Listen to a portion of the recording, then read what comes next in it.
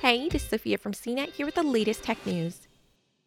Pokemon Go game developer Niantic announced some updates to the mobile game, which has been around since 2016 and keeps going strong.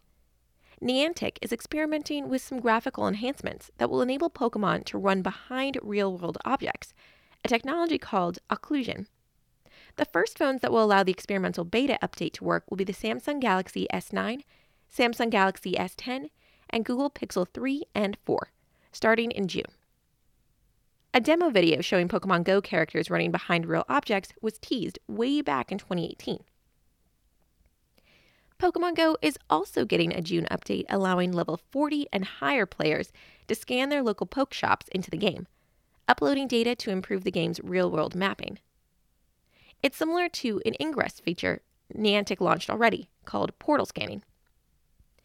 Niantic is working on a pair of AR smart glasses with Qualcomm and recently acquired reality mapping software company 60.ai.